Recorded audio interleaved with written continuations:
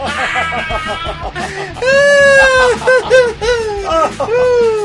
of course by then we turned the oxygen back on, but their faces were just too funny.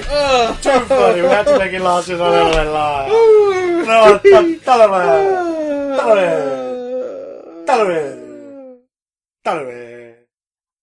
Hello, you. Welcome to Big Damn Cast, a podcast all about nerdy news, geeky gossip, and the occasional bit of random chat that'll essentially occupy your time until we all roll into an early grave.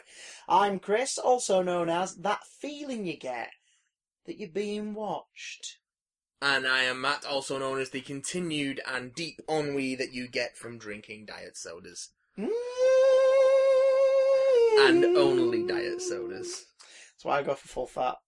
I like to remain blissfully unaware of my impending doom.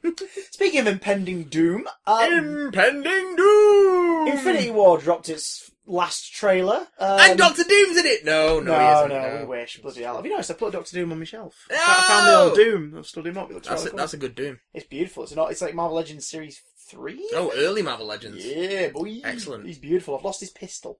But yeah, haven't we all? Infinity War dropped its trailer shortly after we recorded our last episode. So you've probably spent the last week watching it on repeat. Well done, you sad bastard. Well done. But let's touch on it briefly before we touch on each other. I mean, the subject this week. The subject matter this week.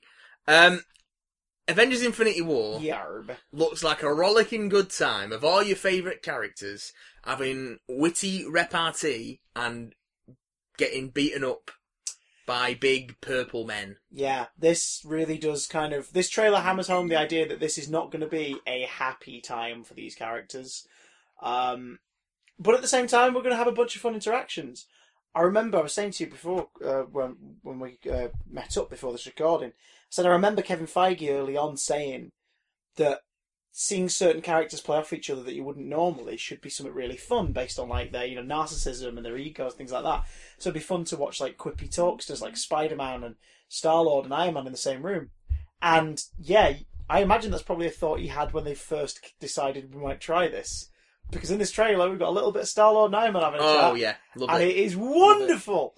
A little bit of Spidey and Doctor Strange. Yes, which is I'm Peter, Doctor Strange. Oh, we're using our made-up names. I'm Spider-Man. Using our made-up names. It's so good. Gamora leads the trailer. And, we get that nice shot of what looks like very young Gamora walking with Thanos through a parting with a bunch of horrifically bulky, covered in spiky armor guards either side, making way for them. Yeah. So I think we're going to see some of his previous conquests. And they also introduced the idea behind what he's doing. He wants to kill half of all life. Infinity Gauntlet style. Yeah, he wants and they refer to it as balance. They mentioned he's going to attack the world, wipe out half the world in an instant. So that's playing into the Thanos mythology a bit, because obviously Thanos is in love with death. Why does he want? So if half all things are dead, it's a balance. It's a gift. So he probably understands he can't kill everything, because if he kills everything, then there's nothing left to kill. But if half of all things are dead, then they're not alive anymore. Yeah. So then do you have to kill half of what's left? Well, I think the idea is that everything can eventually grow back and reach another point, and then he'll come back and wipe them all out again. Balance! Yeah, which Makes is nice. No sense, but I like it. But it's the sort of thing a Mad Titan would do in it. So we see him in his full armour as well for the first time in this film's marketing, live action and whatnot, which is nice. He looks pretty cool. Live action! So that puts to rest all the BuzzFeed bloody posts about, look at these toys, he's in full armour, we're going to see that in the film. Yeah, there it is. There it is, guys. There it is. Kind of looks like it did in Guardians. There it is. You've seen it now. Right, yes, moving on. Looks like Thanos. It's also interesting because you can kind of see a bit of where the story's going. I hate to do the over-speculation thing, but I can't help it with this one because it is sort of intriguing as to how they're going to marry these 7 different film franchises together. It's good for engagement. Dirty buggers. Is it 7 different franchises, or is it one large, engorged, throbbing franchise? With a big varicose vein down the middle. Through which vibranium flows! Wakanda looks like it's taking a big spot in the action. Shuri gets a hero shot in the trailer. It's like, hey, Shuri! Woo! Yeah, all that stuff looks cool, but it looks like everyone's kind of been partnered off a bit. A chunk of the Avengers are going to end up in Wakanda, mostly the ones that were on the run. Yeah. And Hulk, somehow. Thor is going to... It looks like Thor's ship is ambushed in some way and whatnot, and that's what's going on with Loki and Thor being attacked by Thanos. Well, that ties into the post-credits from Thor Ragnarok, doesn't it? Yeah. Notice how Thor doesn't have his eye patch throughout all the trailer? No. Yeah. Which makes me think that there's some kind of recovery thing or restoration or something. But it looks like Thor, and based on the Hot Toys adverts that were coming out, it looks like most of Thor's arc is going to be spent with Thor, Rocket, and Groot. It's like they're going to be off doing something, which is an interesting team-up. Interesting trio. And on the big space wheel doodad thing, it looks like the heroes who are taking part in that fight are Doctor Strange, Iron Man, and Spider-Man, and at some point, Drax and Star-Lord are getting involved. Yeah. And Gamora, because Gamora and Iron Man are talking at the start of the trailer. Or are they? Yes. Editing tricks, mate. Editing tricks. Doctor Strange's acupuncture looks horrible. That looks horrible. That looks like a reference to the Jonathan Hickman Avengers run in Infinity War. I think it's Corvus Glaive. Yeah. Oh, it looks like Corvus. Well, actually, no. The face of that character didn't look like Corvus Glaive. Well, I'm not sure which one it is because I always get the fucking them lot mixed up. Corvus is the one who looks more like the other from the earlier Avengers films. You know, the Alexis Dosov's character. Yeah. Because I thought they were going to retroactively be like, oh, that was Corvus Glaive, but nope, he's in this. Yeah. Either way, there's Proxima Midnight. We saw her in the previous trailer. Proxima Midnight. We've not seen. He's got a different name in this, isn't he? He's the Black Dwarf or something, isn't he? Something like that. Referencing like a dwarf star, like a big powerful being, but he's got a different name in this, I think. There's him. There's Corvus Glaive, and there's Supergiant. No, it's someone else. I'm gonna have a quick look because I think that shot. Either way, it looks like a Madokan. The Maw or a Glucken. Ebony Maw. That's it. Yeah, but that's going to be interesting to see. I just like the fact that I can see why they've been renamed the Children of Thanos, because they're based on the Gamora flashback. We're going to be seeing more about what happens when he just recruits and plucks people along the way and decides, "You're my child now, motherfucker. Yeah, I'll train you to be a murderer and torture you along the way." Can't wait. Can't bloody wait. Can't bloody wait. Yes. Speaking of can't wait. Yes. We got an email. Yes. Last week. Yes. That as you may or may not know, we're not really here right now. This is pre-recorded in the past. Yeah, the next couple of weeks are going to be pre-records because Christopher's doing an Easter show, the bastard! I'm a bastard in a way. If you can come to Lincoln, newtheatrehall.co.uk. Newtheatrehalllincoln.co.uk. Come and see Alice in Wonderland. But before we go away, we had this email. Yes. That inquired about the world of Convoy X. And as you can probably tell from the thumbnail, and the fact that we opened with a bit of Infinity War chat, Marvel may be our topic this week. But first, the email that inspired it all. Yes. The fly crawling up the wall that inspired the Spider-Man that is this email. This one comes in from our listener, so good they named him 5 times. Dan Rawlings. Just wondering if you have any tips on the exam stress, as I'm reaching that awful few weeks very soon. Don't stress.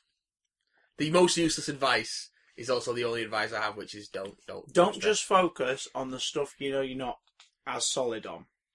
Research and revise everything equally, because if you just focus on the stuff you're not as good at, then when it comes to the exam time, you'll be putting all your effort into getting that right, and you'll completely forget stuff you knew before.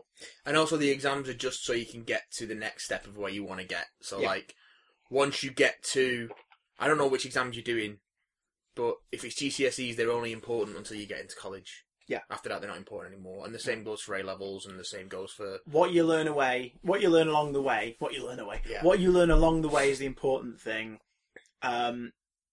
The only thing the grades really matter for is getting into courses that you want to get into.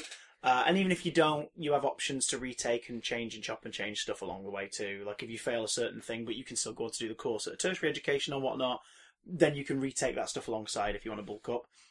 Ultimately, don't worry about it. You're in the first tiny portion of your life story. Yeah. It's really... Revise as best you can. Don't just focus on the stuff you're bad at, because then you won't remember the stuff you're good at. And good luck, man. As long as it gets you where you want to go. That's all that's important. Well, that's our podcast this week. Yay! Laters, guys. I got told to take a break and find something else to do every now and then, so I'm on into Secret Wars at the moment, which leads into my next question. What other story arcs do you recommend, preferably Marvel? Thank you for being one of the highlights of my week, even if it involves nearly pissing myself with laughter on the tram. Dan Rawlings. Another thing, actually, I was listening to your Amazing Spider-Man podcast from a while back, and Chris kept saying, Richard Parker, in a foreign-sounding accent, and it sounded familiar, but I can't put my finger on what it is exactly, so yeah, what is it? Chris, what is it? Life of Pi. Life of Pi. The tiger in Life of Pi is called Richard Parker. And they came out around the same time, I think, didn't they? I believe so. Life of Pi and the tiger allegedly died in a plane crash as well. Spider-Man. But don't worry, he grabbed his Sony Vaio laptop before he fell out. Oh yeah. And his little paws. So, yeah, that's where it comes from. That's where it comes from. Meets. So this email. So Marvel story arcs. Yeah. Secret Wars is very good. It's very, very good. In case you can't tell, this week we're going to be nerding out on some Marvel stories. We may have talked about these before, but we're going to talk at length and ad hominem and here and there, so stick around. Secret Wars, I never finished it. I read the first 2 issues. Tell me, and the listeners at home who are listening and might fancy a storyline, what the Secret Wars is about, son!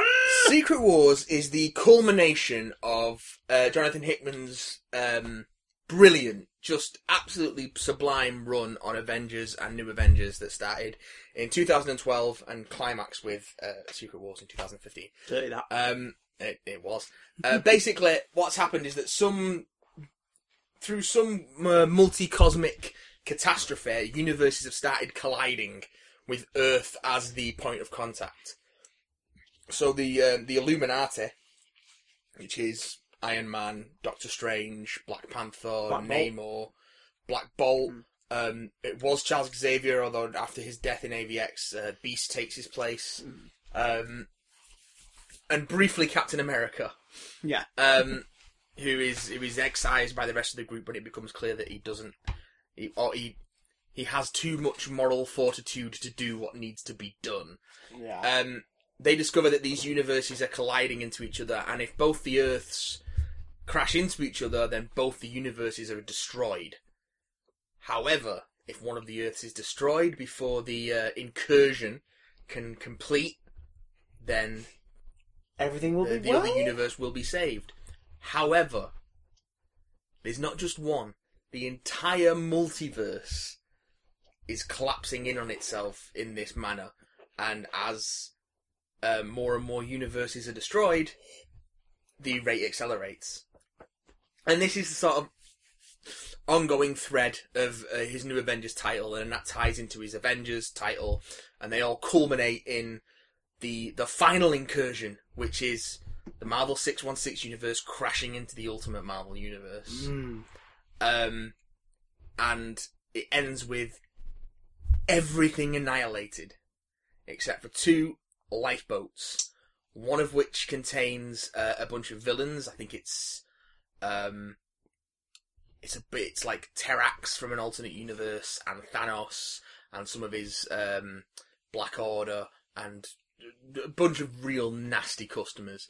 And the other lifeboat is Black Panther, Jane Foster Thor, Star-Lord, 616 Peter Parker, Miles Morales, Reed Richards. One of the people in the villain's lifeboat is Ultimate Reed Richards. Oh, yeah, of course. Yeah. The Maker, as he is at that point. All the Fantastic Four were on the life raft originally, but it ruptured during the final cataclysm, and the rest of the 4 were lost. Including the children. Oh, so Reed had to watch his entire family vanish into nothingness. Who else was on that? Cyclops, who's recently become the Phoenix. He was on there as well. Oh, so older evil dick Cyclops. Yeah. Yeah. Because there are 2 of them running around. I can't remember who's on it. Comics. You'll know. Are weird. You'll know. Oh, Captain Marvel's on there as well, I think. Ah. Is she?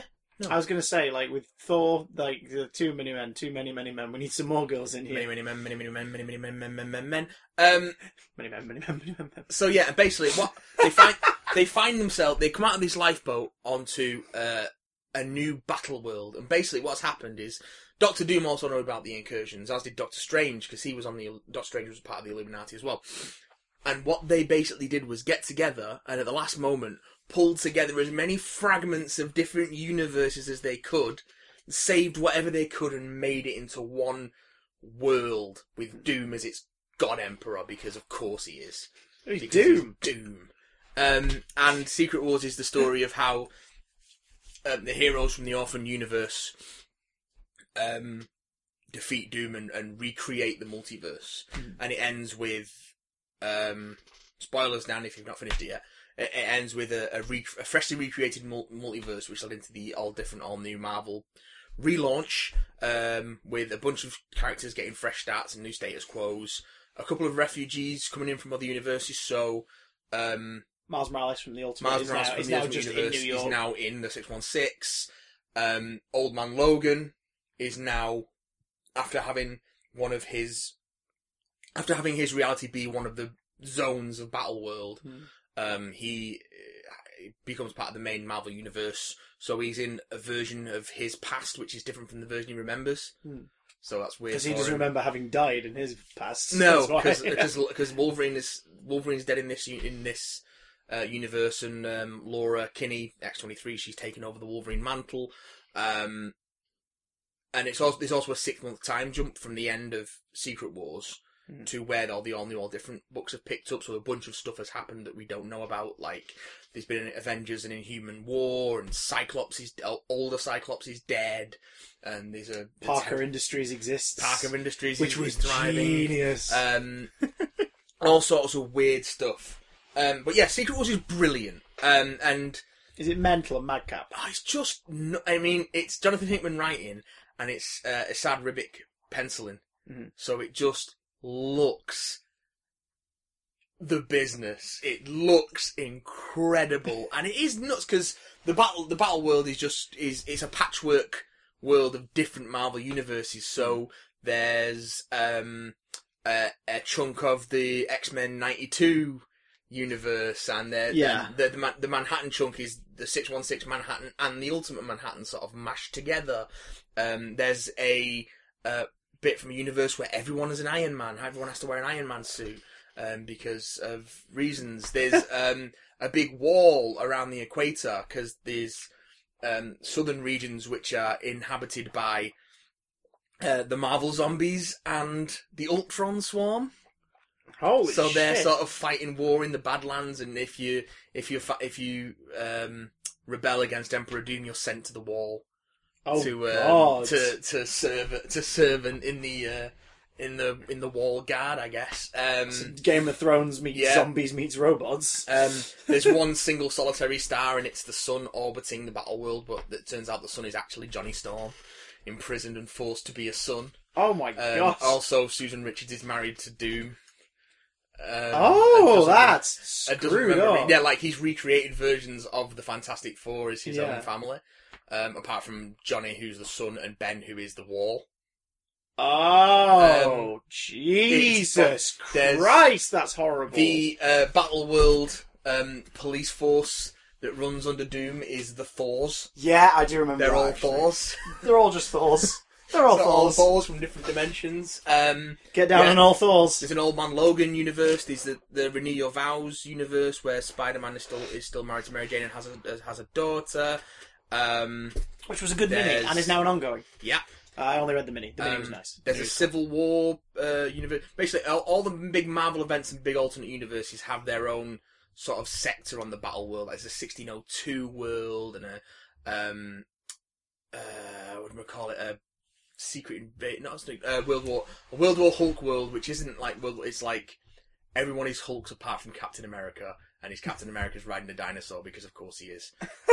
Is it Devil Dinosaur? Yeah, probably. I don't know. I've not read all the tie-ins because basically all the Marvel titles finished, and then they did all the Secret Wars stuff, and then everything relaunched. So it was like a bit like what the X-Men stuff did with Age of Apocalypse in the 90s. where everything finished. And then there was a bunch of 4-issue miniseries telling this event, and then it all got relaunched. But across the whole Marvel line, and it was really cool. And it was it was basically an excuse for everyone to go, okay, here's my ideas. Marvel saw it was popular and went, okay, we're going to do more of that. For stuff that didn't already have plans going on forward, because some stuff which already had roadmaps of where they wanted to go, so they just continued after Secret Wars as they would have normally. Apart from the little continuity tweaks it came from being post Secret Wars. But yeah, Secret Wars is a great story, but it definitely hinges on you having the more knowledge of the Marvel universe and continuity that you have, the more fun you'll have with it. Yeah.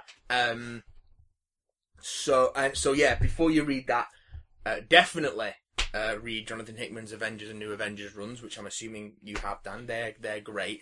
And also, if you want to get a flavour for his writing and a good experience of a team that has been sadly shelved, it seems. Although there's rumblings of their returns in various Marvel titles.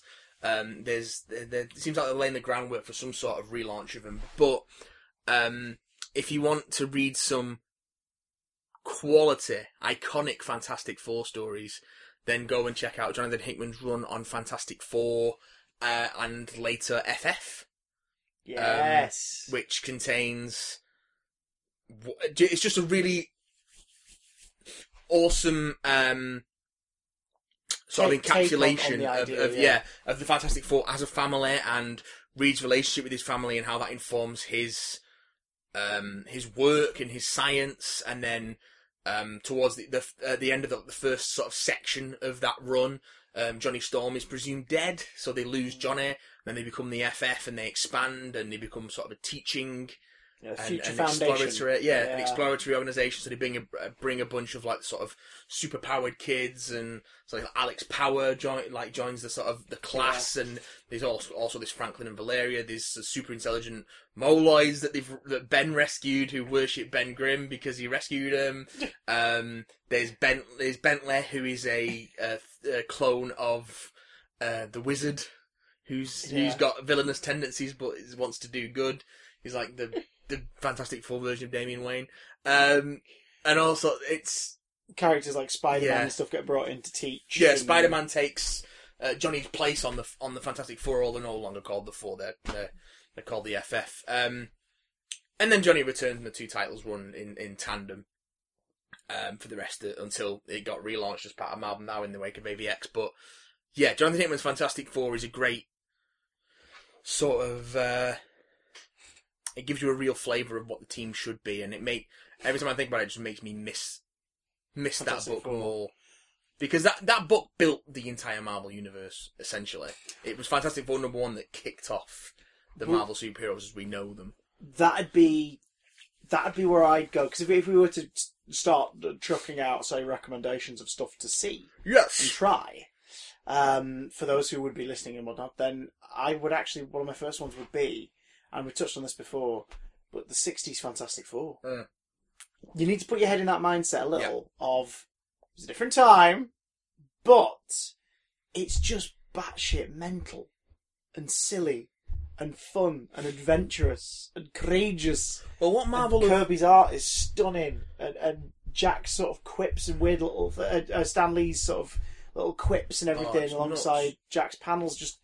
Beautiful, beautiful. Well, basically, what Marvel have done now is they've got these new collections called Epic Collections. Yeah, and it's really good for if you want to get into a character, because the idea is they're gonna collect an entire run of a series or character, but they're publishing them out of order because they're wanting to fill in the gaps that haven't been collected already, either in Marvel Masterworks or Marvel Essentials or like storyline trades. So if you're like, I don't want to buy all that stuff again, it's like, you don't have to. We're going to cater to you first. Apart from a couple went through to the early on. There were sort of like obvious ones, like first volumes and things like that. Well, a lot of the ones that have like the Spider-Man ones, they've kind of plugged in a lot of those gaps because they've released like the 89 to 92 stuff. Yeah, because each collection collects. Like, they clock in at between 400 and 500 pages. Jesus wept. So, like, look at the Spider-Man ones. The first Spider-Man one is the first 2 years of Spider-Man. It's Amazing Fantasy 15, Amazing Spider-Man Annual number 1, and Amazing Spider-Man 1 to 17. Jesus wept. The second volume is 18 to 38 and Annual 2. Third volume is 39 to 52, and Annuals 3 and 4. Like, they're huge. And, so, I think the Fantastic Four ones, they've done the first 3 volumes, so you can get 1961 to 1966 at the Fantastic Four across 3 volumes. They ain't cheap. They're like £25, I think. Yeah, but considering the amount of material and reproduced in full colour. And it's a hell of a lot cheaper than buying Masterworks. Yes, which only do 10 issues at a time, and they're like £20 a pop. Yeah, I've only ever had a few. I've got the first 3 Amazing Spider-Man ones, and I think I got 2 of them at least, like in charity shops, like cheap. I think they've stopped doing the essentials now in favour of the Epic collections. Yeah, I believe so. Which were nice. Well, I've got a big old chunk of them. They're black and white, soft paper reprints. Yeah, they were cheap, but they were massive, but they were in black and white. Yeah. So if you want to appreciate the colouring and the lettering and everything in its original glory, then the Epic Collection's the way to do it. Yeah, as far as I can tell, they're not particularly. They're high resolution, reprints, but I don't think they're recoloured with stuff. Like, I've got the reprint of Tales of Asgard that they did, where they collected all the Tales of Asgard backup strips from the early Thor books when it was still Journey into Mystery. Yeah, where it would have a Thor story and then like a 5-page Tales of Asgard backup strip. They collected that into a 6-issue mini around the time JMS Thor came out, and I've got the trade version of that because it's part of the Marvel graphic novel collection. Yeah, it's one of them, and that's all Jack Kirby's art, but it's been done with modern colours. Okay, it's been redone with modern colours, and it actually looks fucking gorgeous. In Volume 2 of the Spider-Man Epic collection, they've got the original pencils.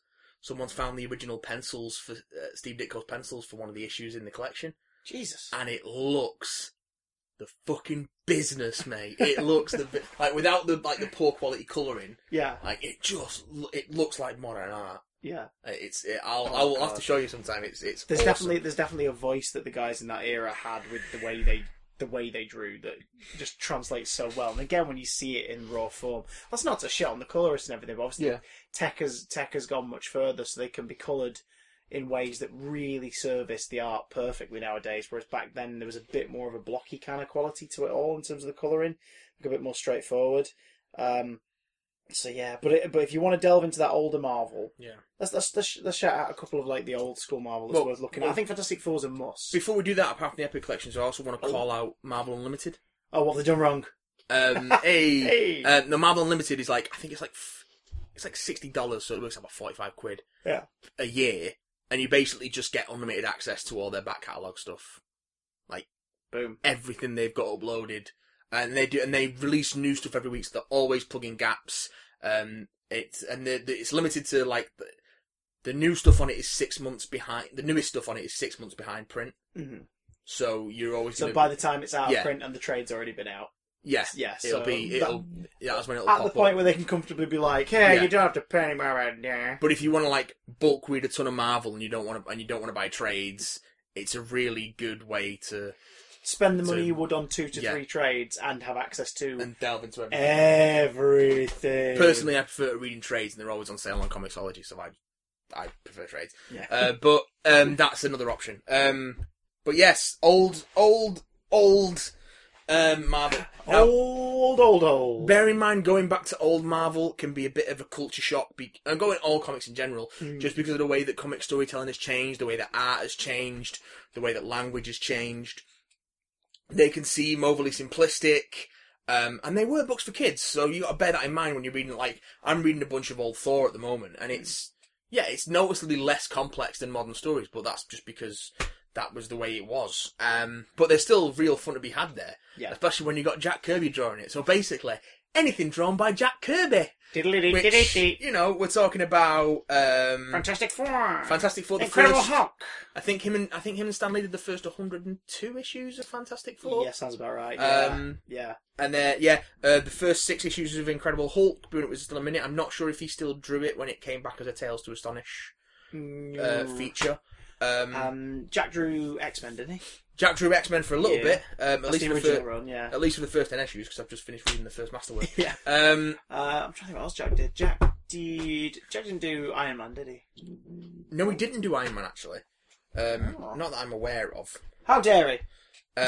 How dare he not do that thing? And to be fair, if he out of the 60s Marvel stuff, he should go back to. Iron Man is not one of them. No, because the stories aren't particularly interesting, and there's a lot of like stuff that has not aged well that you would look at now and go, that is kind of like fucking racist, race related. Like, because of course this was taking place in the early to mid 60s, so the communism Red Scare thing was still huge. Yeah. The Yellow Peril stuff of like, because this is before the Vietnam War, so it's when American relations with Vietnam and China were still real fucking testy. Yeah. And a lot, particularly in Iron Man, because it was very much about the military-industrial complex. Yeah, like it's and also like stories of international adventure and stuff like that. Yeah. A lot of those villains were like ugly Russian scientist dudes and like horribly caricatured Chinese military leaders and stuff, and it's not aged well at all. So the kind of stuff that you can almost get over quite easily when it comes to the 40s comics,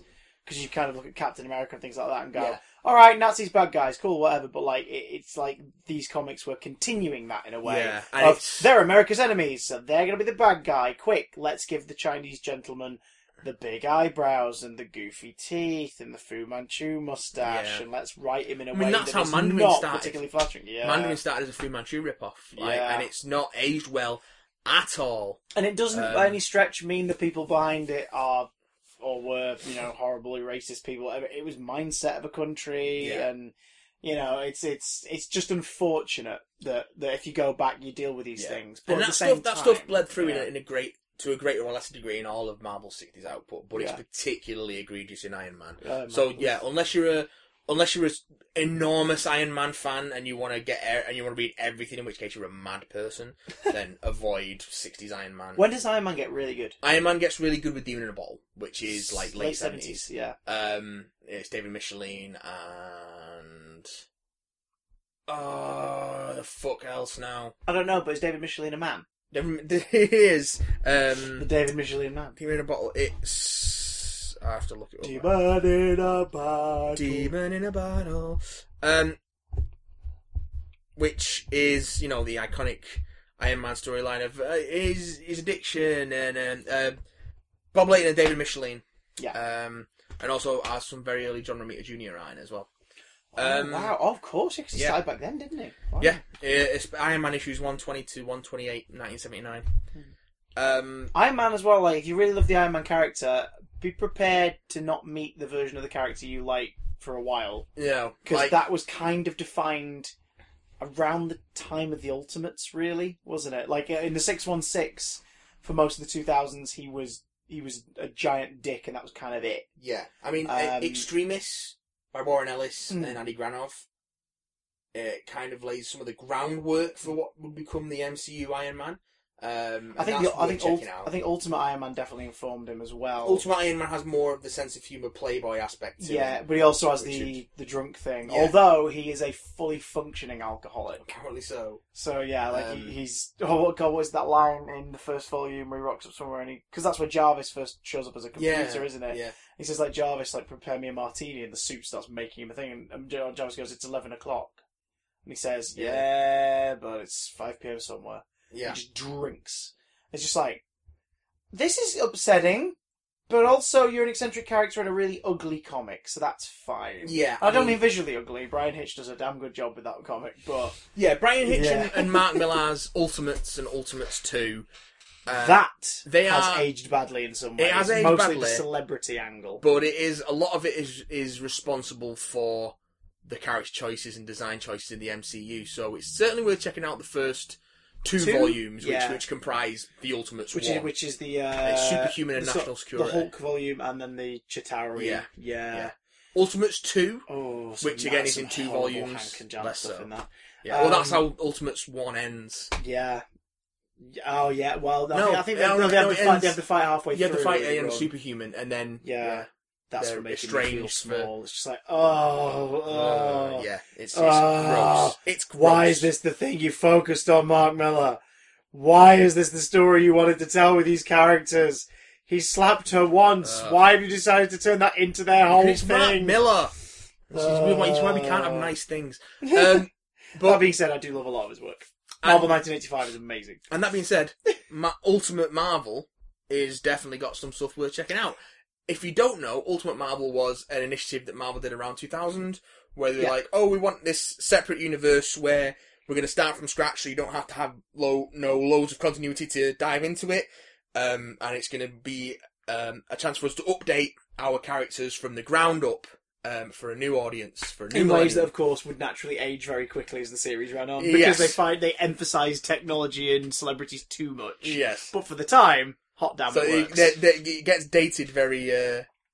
But it dates in real time though, which is at least one benefit. But the main thing that's worth checking out of that is the enormous back catalogue of Brian Michael Bendis' Ultimate Spider-Man. So it's pretty much that cubby hole in my unit is the run of Ultimate Spider-Man, minus the last couple of Miles Morales volumes. Brian Michael Bendis, I love it so as much. we've mentioned on this, has been writing Ultimate Spider-Man in one form or another since... Well, he created it, and he's just left Marvel. Mm-hmm. So when the final issue of his Miles Morales Spider-Man... He wrote Ultimate Spider-Man right up till its last issue, then it was renamed Ultimate Comics Spider-Man, and he wrote that up to the last issue of that, and then Spider-Man is killed off, and Brian Michael Bendis now writes Miles Morales, Ultimate Spider-Man. And he continued to write Miles Morales to the end of the Ultimate Universe with Secret Wars, and then after Secret Wars continued to write Miles Morales as Spider-Man. Yeah. Because after Secret Wars you had two Spider-Man titles. You had Amazing Spider-Man with Peter, and you had Spider-Man with Miles. Yeah. So that's character consistency over the course of, 17 years. There's a lot of Ultimate Spider-Man. But you won't regret a minute. So, apart from maybe the body swap story. Yeah. But they even joke in the issues that this was the intern's suggestion for a filler story, and they don't like it. But because of that, it's kind of funny because you're like, okay, let's see what happens when you guys just shit out a story. Yeah. And it's two really fun issues, but it is yeah, you're right. This is the weakest story you've done. But because it is so massive, and it is massive. There's kind of three... Oh god, it's when he wakes up in Wolverine's body and he just looks down, he's like, why am I so hairy? He just can't come to terms with how hairy he is. He's at that age, he's getting hairy in strange places thinking about girls. I think when Wolverine wakes up in Peter's body, one of the first things he does, he's in bed or whatever, the first thing he just look down at himself, he's like, the fuck? He's like, what is this? Because suddenly he's this tiny little hairless, girly looking boy. Hairless boy, man.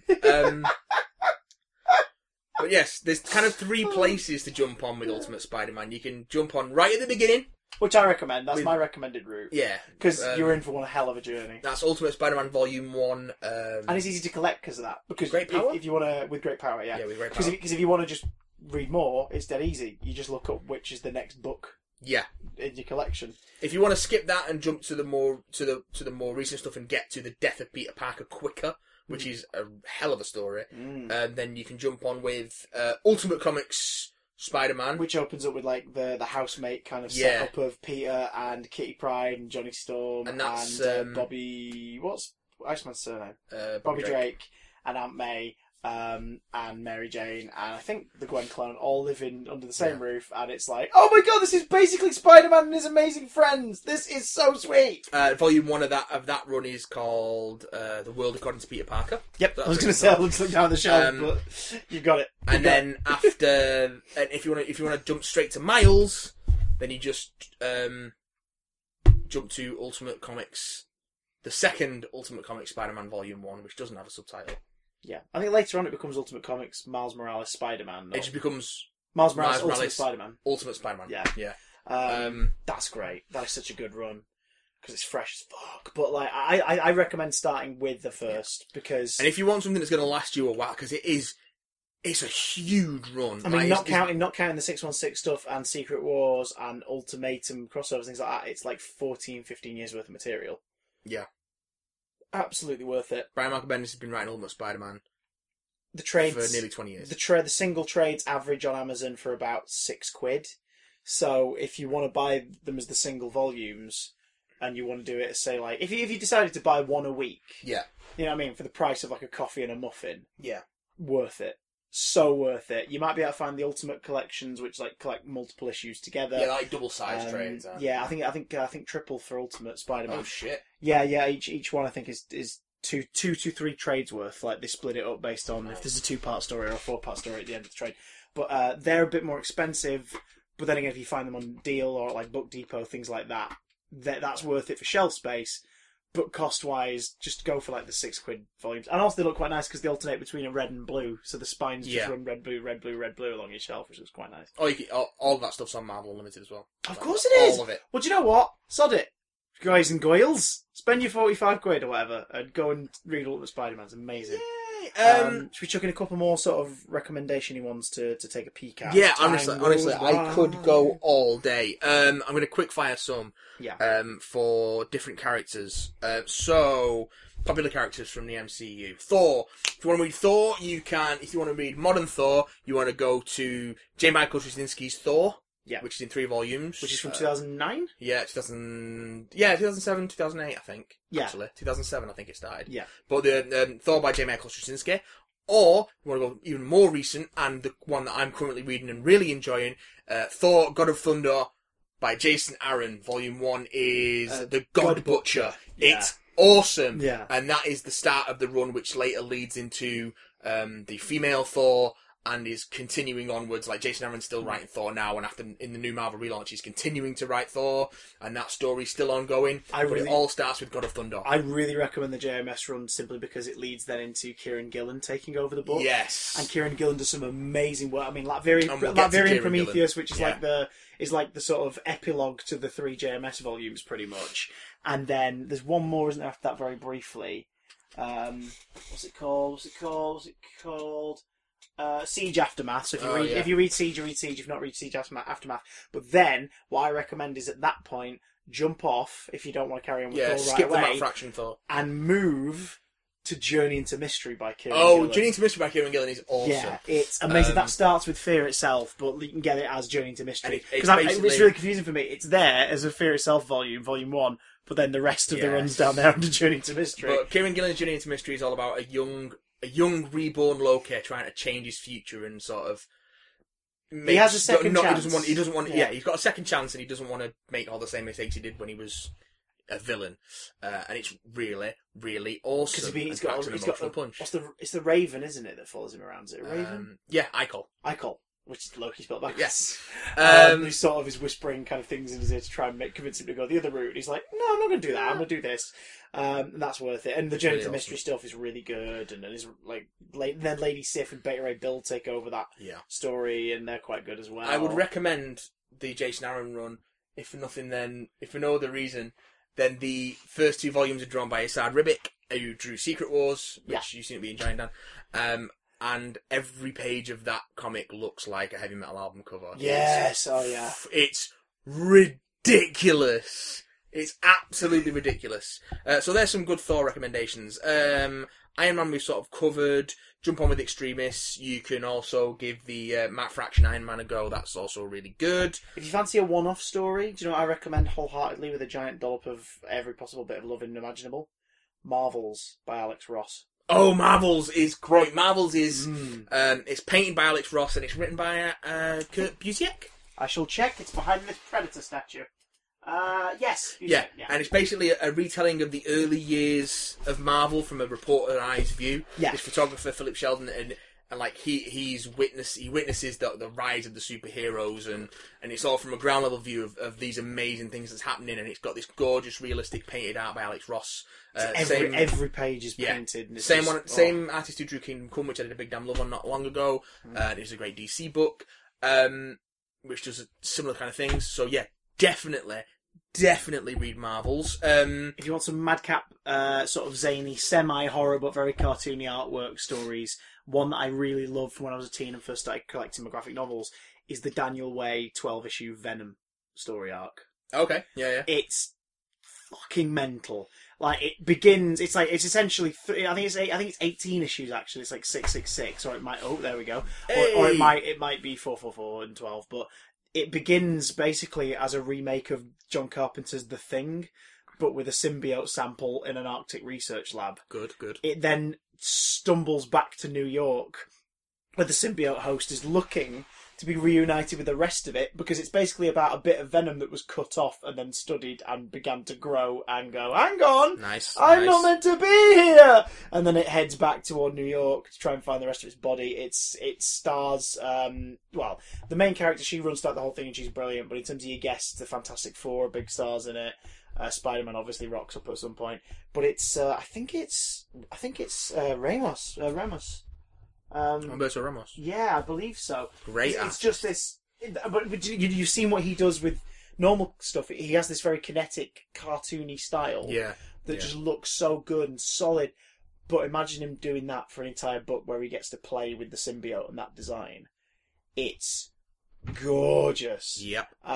That's a lot of fun. It's one big blockbustery, one single book, kind of stupid, but just it's a romp. Yeah. It's a violent, weird sci-fi romp, and that's worth looking at, I think. If you're looking for a one-off story. For something a bit more down to earth and a bit grittier, then you also need to check out Brian Michael Bendis' Alias. Yeah, boy!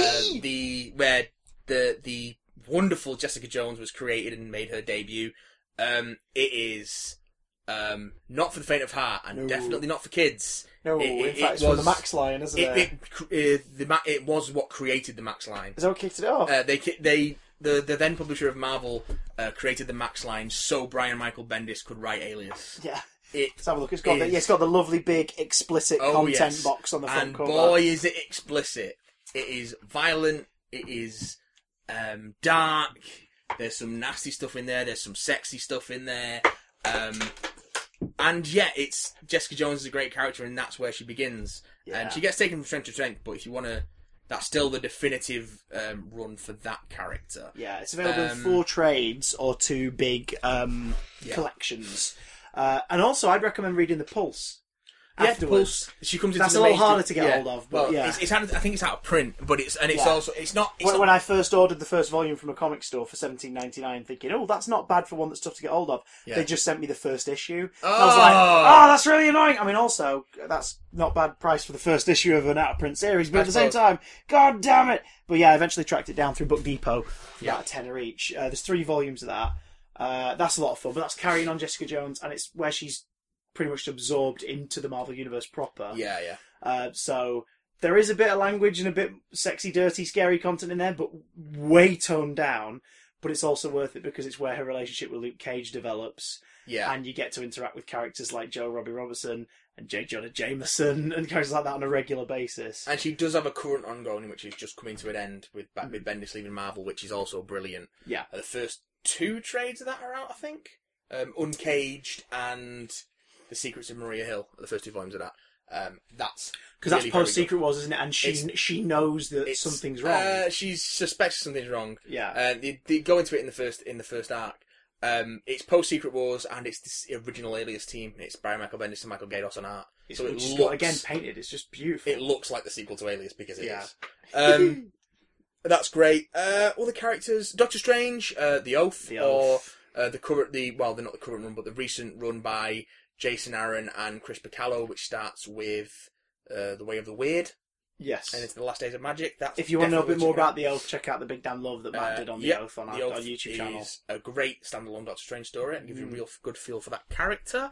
X-Men. We could do a whole episode just on X-Men because I fucking love the X-Men. Somebody who's a bit separate, can I recommend my jumping on point for them? Astonishing.